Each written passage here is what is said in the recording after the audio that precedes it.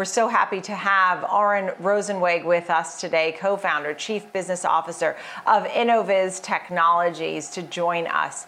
Glad you're on with us. Congratulations. Obviously, this is monumental. I was looking through the company and LiDAR standard for sensors and perception software. This is driving autonomous into the future, right? Tell me more about the company and how excited you are here. Sure. Thanks, Nicole. I'm super excited to be here, and of course, very excited to start trading today on the NASDAQ under INVZ ticker.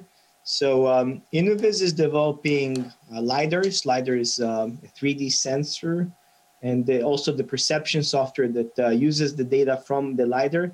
And our focus is really to enable autonomy for vehicles, starting with BMW as our first biggest customer, and also through working with 4 major partners, 4 of the biggest Tier 1 suppliers in the automotive industry: Magna, Aptiv, Harman, and HiRain.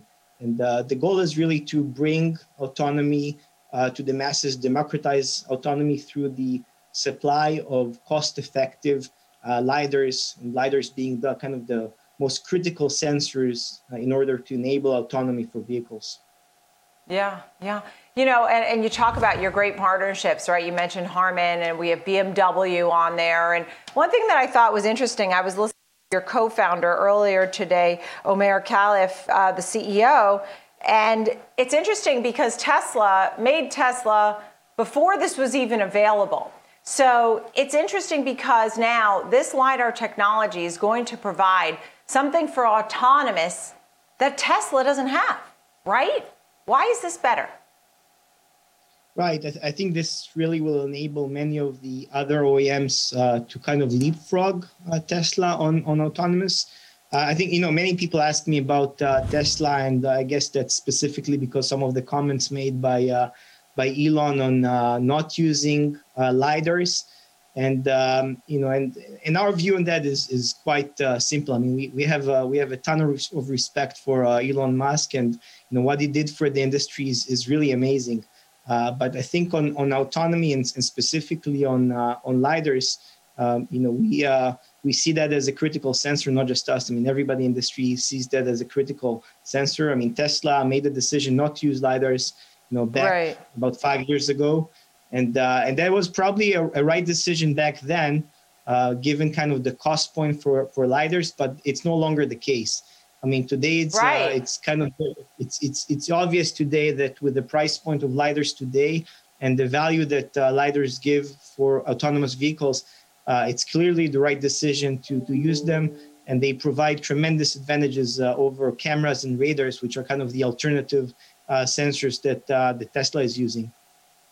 I think it's interesting because you talk about the price point and how it's changed. I mean, we've seen that with so much technology. When things first come out, they are astronomical in cost, and then they come down to something more reasonable. At this point, when you talk about LiDAR technology and the standards that we're seeing for autonomous, you're seeing that the price point and the size, small size, better pricing, and now, you have obviously the administration moving forward to try and push all kinds of incentives for EVs. Tell me about what you're looking for going forward at this point from the administration and your partnerships. Sure. So I think you said it right. I mean, I think the most critical kind of factor for adoption of this new technology is obviously the price. And we're very focused on that. I mean, going from the first generation that we're now kind of putting in mass production, which we call the Innoviz 1, and we've just recently announced our second generation Innoviz 2. But besides kind of, having even higher performance on the second generation, our efforts are mostly around optimizing cost, because, we don't want this thing to just stay with like the very high-end BMW vehicles that, we're working on now, but we want to bring this to kind of any vehicle, right? So, and for that, we got to really work on the price, and that's what we're doing with about a 70% cost reduction from the first to the second generation. I think what you mentioned in the administration is, yeah, go ahead, sorry. Yeah, tell me about your thought on the administration quickly.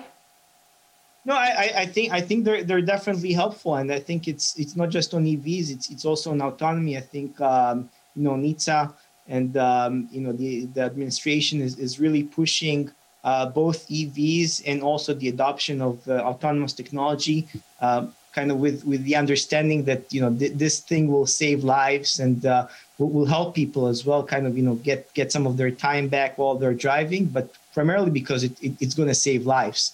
And I think there's a lot of push there through incentives to automakers and just through legislation in general. Right. Yeah, they really are. And they're talking about not having a cap and maybe giving more incentives to folks for EV. I have a couple of questions. The first is, so you have BMW, a great partnership there, and some of the others that you mentioned. But how about some of the big U.S. automakers like GM, which is getting very big in EVs, Ford? Why not work with some more of the automakers? Are you already in talks with some of these companies?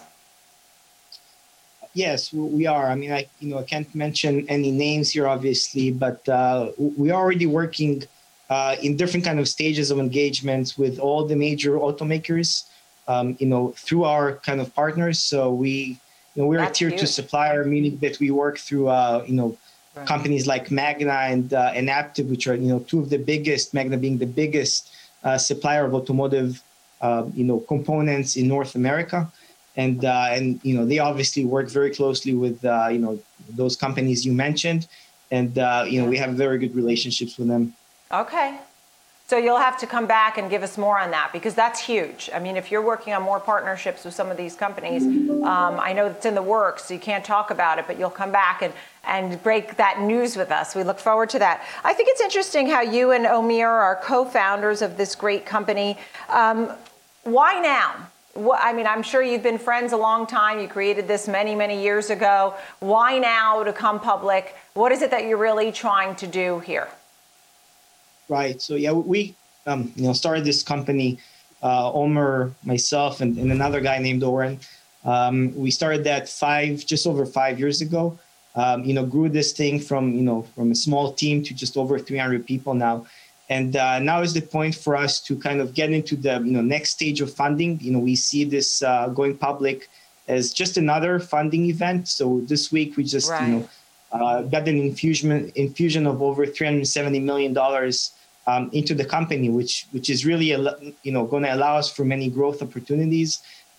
Growing the team, investing in different areas, and just really delivering on the mission that we were set to do, which is really democratizing autonomy for automotive. Have you sat in an autonomous vehicle where you just sit there and it goes? Oh yeah, You sit with your fingers crossed? I don't know. Well, maybe at first, but the good thing is it kind of turns boring after a few minutes, which is a good sign, which means that you kind of like you forget that you're in an autonomous vehicle. And I think once people kind of get used to that experience, I think it will just become the norm.